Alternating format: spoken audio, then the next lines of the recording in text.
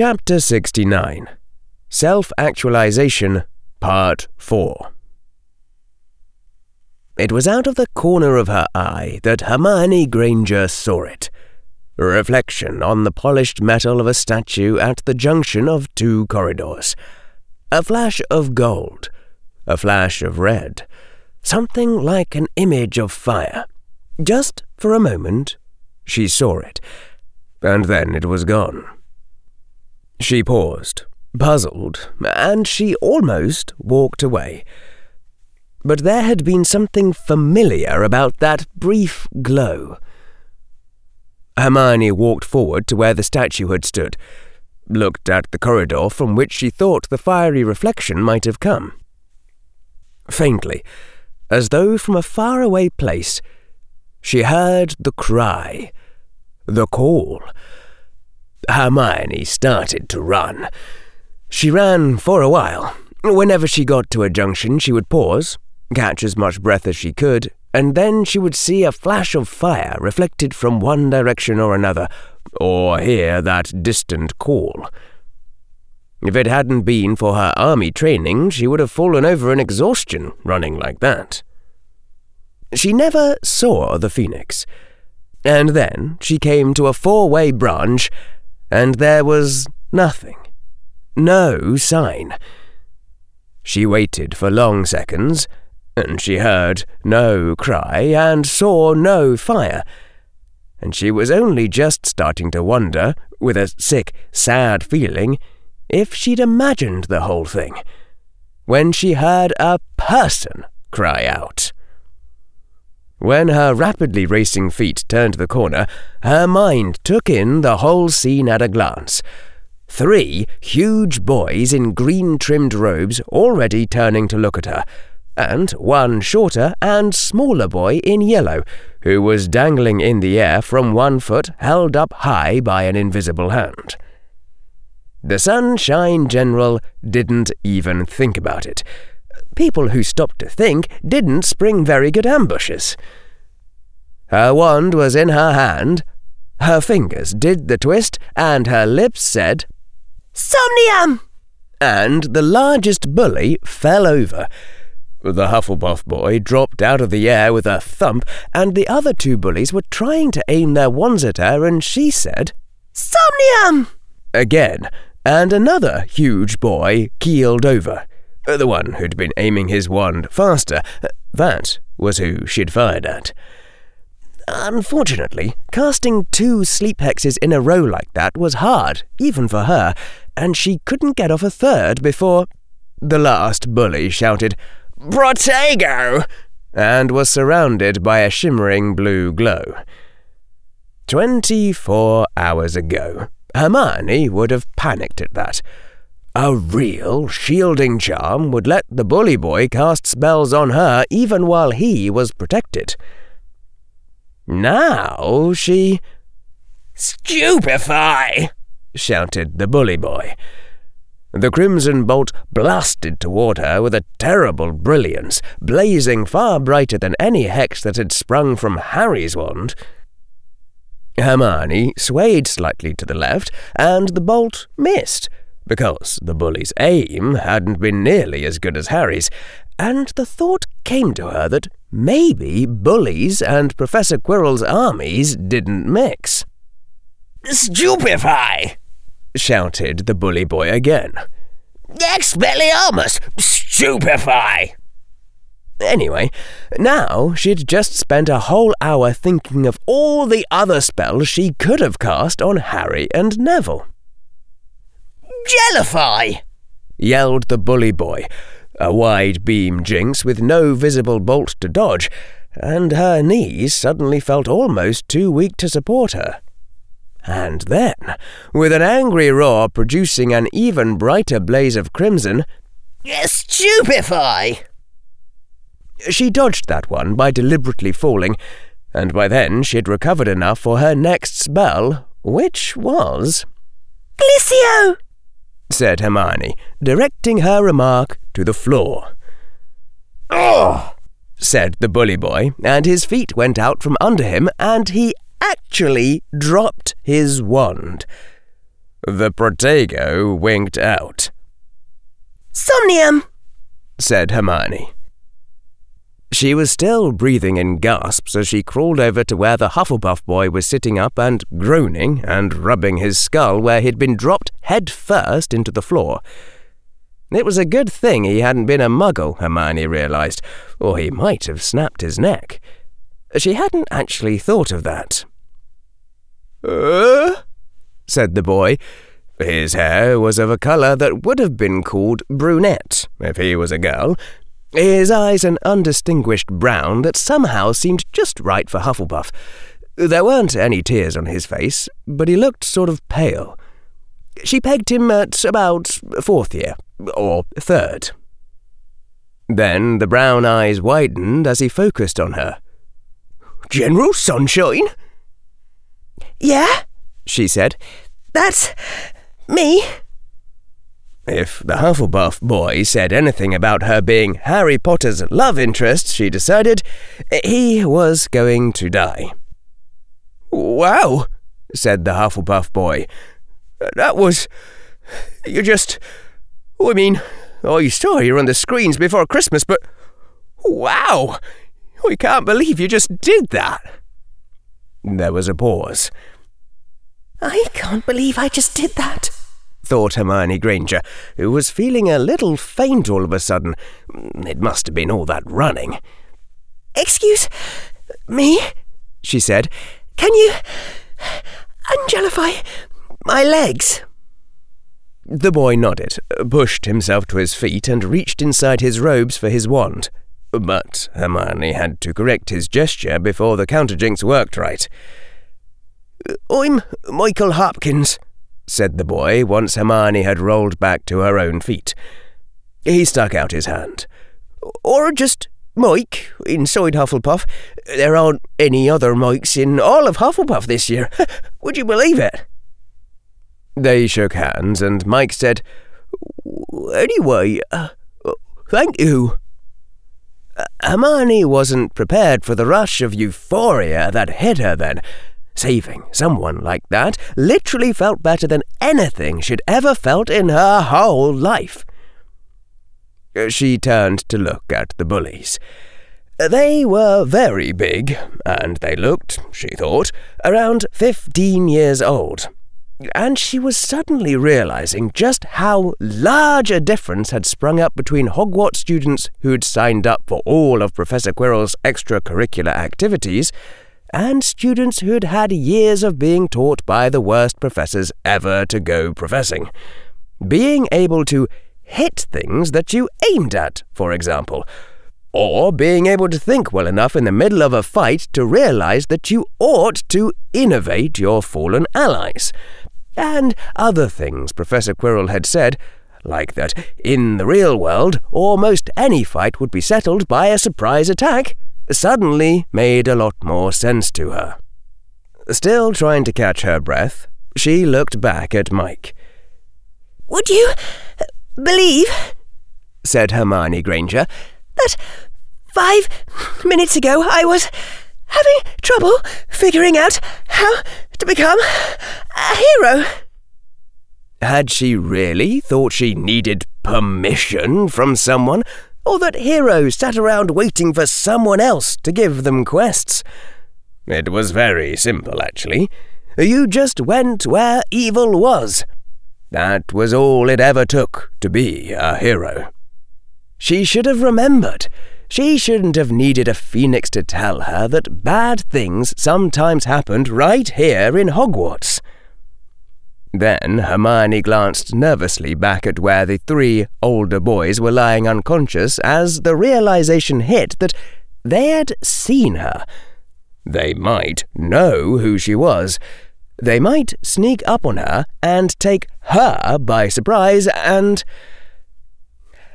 they could really hurt her. Hermione stopped. She remembered that Harry Potter had put himself in the middle of 5 Slytherin bullies on the first day of class when he hadn't even known how to use his wand.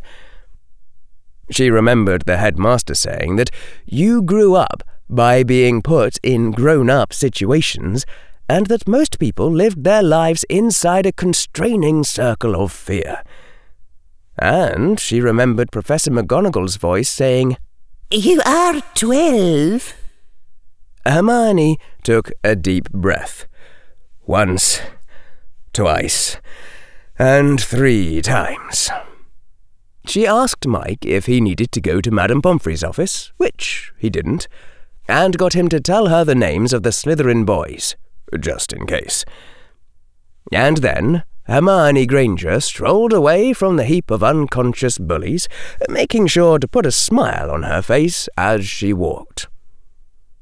She knew that she was probably going to get hurt sooner or later, but if you were too scared of getting hurt to do what was right, then you couldn't be a hero. It was as simple as that. And if you'd put the Sorting Hat on her head at that moment, it wouldn't have waited even 1 second before calling out, "Gryffindor!" She was still thinking about it when she came down to dinner. The euphoria of saving someone still hadn't worn off, and she was beginning to worry that it had broken something in her brain. As she approached the Ravenclaw table, a sudden epidemic of whispers broke out, and Hermione wondered if the Hufflepuff boy had said anything yet, before she realized that the whispers probably weren't about that. She sat down across from Harry Potter, who looked extremely nervous, probably because she was still smiling. "Ah," said Harry as she served herself freshly toasted bread, butter, cinnamon, no fruits or vegetables whatsoever, and 3 helpings of chocolate brownies. "Ah." She let him go on like that until she'd finished pouring herself a glass of grapefruit juice, and then she said, "I've got a question for you, Mr. Potter. How do you think people fail to become themselves?" "Oh, what?" said Harry. She looked at him. "Pretend there isn't all this stuff going on," she said, "and just say whatever you'd have said yesterday." Said Harry, looking very confused and worried. I think we already are ourselves. It's not like I'm an imperfect copy of someone else, but I guess if I try to run with the sense of the question, then I'd say that people don't become themselves because we absorb all this crazy stuff from the environment and then regurgitate it. I mean, how many people playing Quidditch would be playing a game like that if they'd invented the game themselves? Or, back in Muggle Britain, how many people who think of themselves as Labour or Conservative or Liberal Democrat would invent that exact bundle of political beliefs if they had to come up with everything themselves? Hermione considered this. She'd been wondering if Harry would say something Slytherin, or maybe even Gryffindor. But this didn't seem to fit into the headmaster's list. And it occurred to Hermione that there might be a lot more viewpoints on the subject than just 4. "Okay," said Hermione. "Different question. What makes someone a hero?" A hero?" said Harry. "Yeah," said Hermione. "Ah," said Harry. His fork and knife nervously sawed at a piece of steak, cutting it into tinier and tinier pieces. I think a lot of people can do things when the world channels them into it. Like, people are expecting you to do it, or it only uses skills you already know, or there's an authority watching to catch your mistakes and make sure you do your part. But problems like that are probably already being solved, you know? And then there's no need for heroes. So I think the people we call heroes are rare because they've got to make everything up as they go along, and most people aren't comfortable with that. Why do you ask?" Harry's fork stabbed 3 pieces of thoroughly shredded steak and lifted them up to his mouth. "Oh, I stunned 3 older Slytherin bullies and rescued a Hufflepuff," said Hermione. "I'm going to be a hero." When Harry had finished choking on his food, some of the other Ravenclaws in hearing distance were still coughing, he said, "What?" Hermione told the story. It began rippling out in further whispers as she spoke, though she left out the part about the phoenix, because that seemed like a private thing between the 2 of them. Hermione had felt surprised, thinking about it afterward, that a phoenix would appear for someone who wanted to be a hero. It seemed a bit selfish when she thought about it that way. But maybe it didn't matter to phoenixes, so long as they saw that you were willing to help people. When she was done talking, Harry stared at her across the table and didn't say a word. "I'm sorry for how I acted earlier," Hermione said. She sipped from her glass of grapefruit juice. "I should have remembered that if I'm still beating the pants off you in charms class, then it's okay for you to do better in defence." "Please, don't take this the wrong way," said Harry. He looked too adult now, and grim. "But are you sure this is who you are? And, not to put it bluntly, me?" "I'm quite certain," said Hermione. "Why, my name practically spells out heroine, except for the extra M. I've never noticed that until today." "Being a hero isn't all fun and games," said Harry. "Not real heroing, the sort grown-ups have to do. It isn't like this. It isn't going to be this easy." "I know," said Hermione. "It's hard, and it's painful, and you've got to make decisions where there isn't any good answer." "Yes, Harry, I read those books too." "No," said Harry. "You don't understand. Even if the books warn you, there's no way you can understand until—" "That doesn't stop you," said Hermione.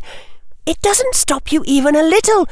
I bet you never even considered not being a hero because of that. So why do you think it'll stop me?" There was a pause. A sudden, huge smile lit Harry's face, a smile that was as bright and as boyish as the frown had been grim and adult, and everything was all right again between them.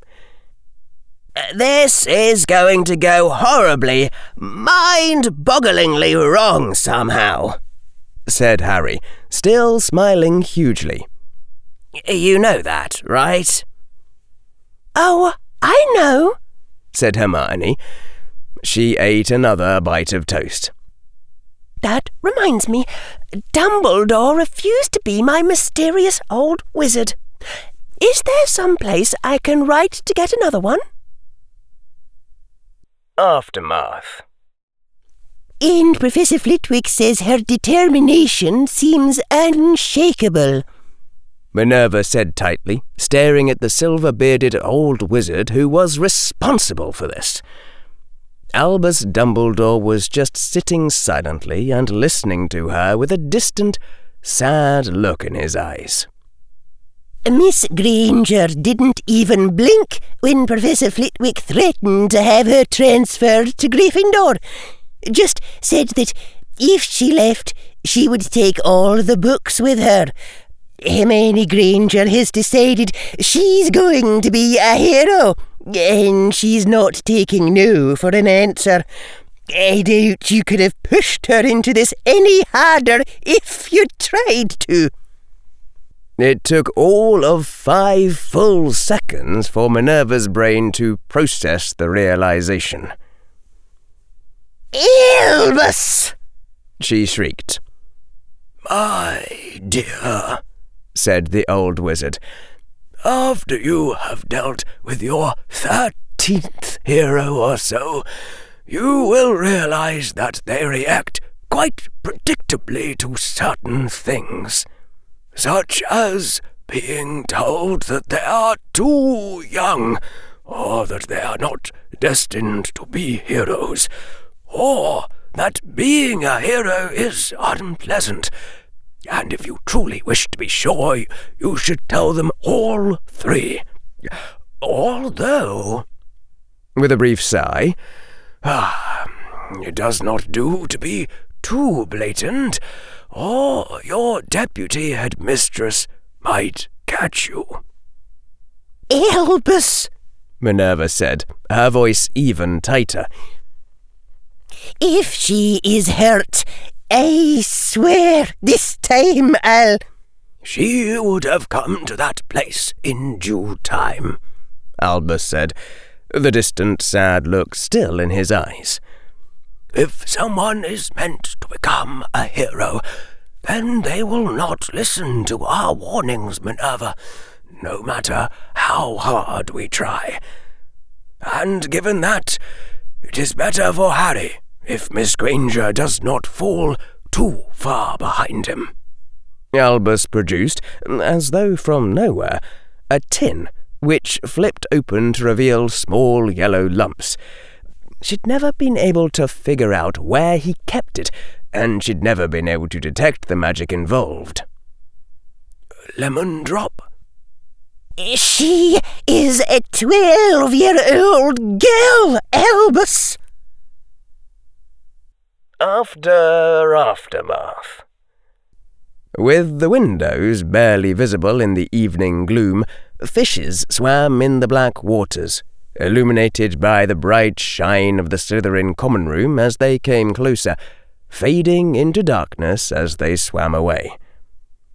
Daphne Greengrass was sitting in a comfortable black leather couch, her head collapsed into her hands, glowing golden yellowish as bright sparks of white light winked into and out of existence around her.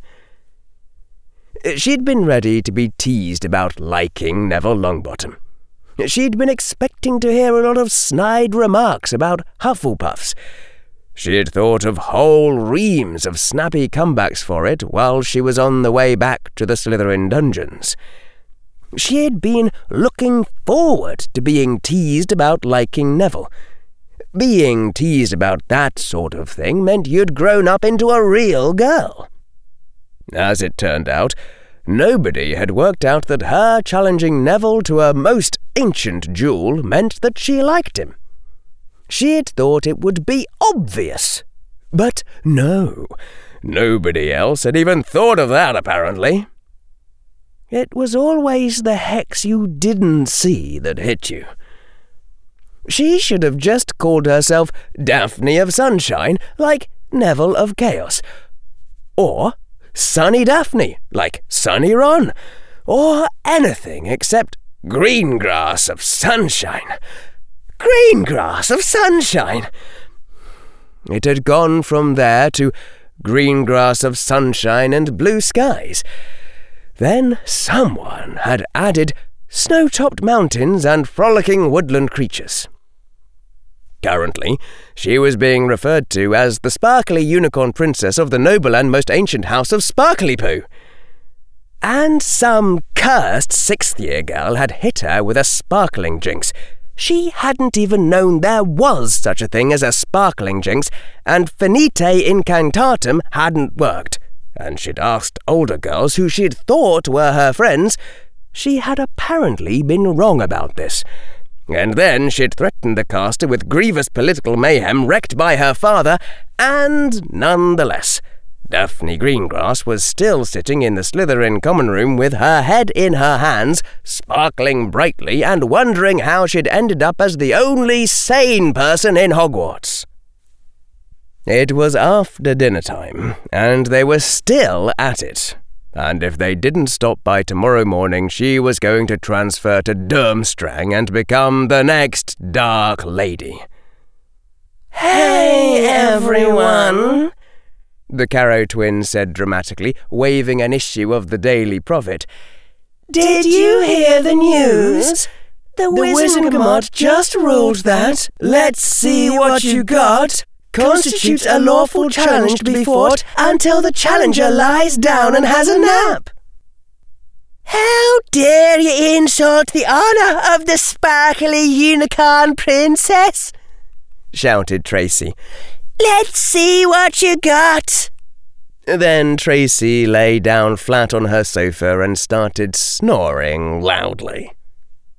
Daphne's sparkling head sank further into her glowing hands.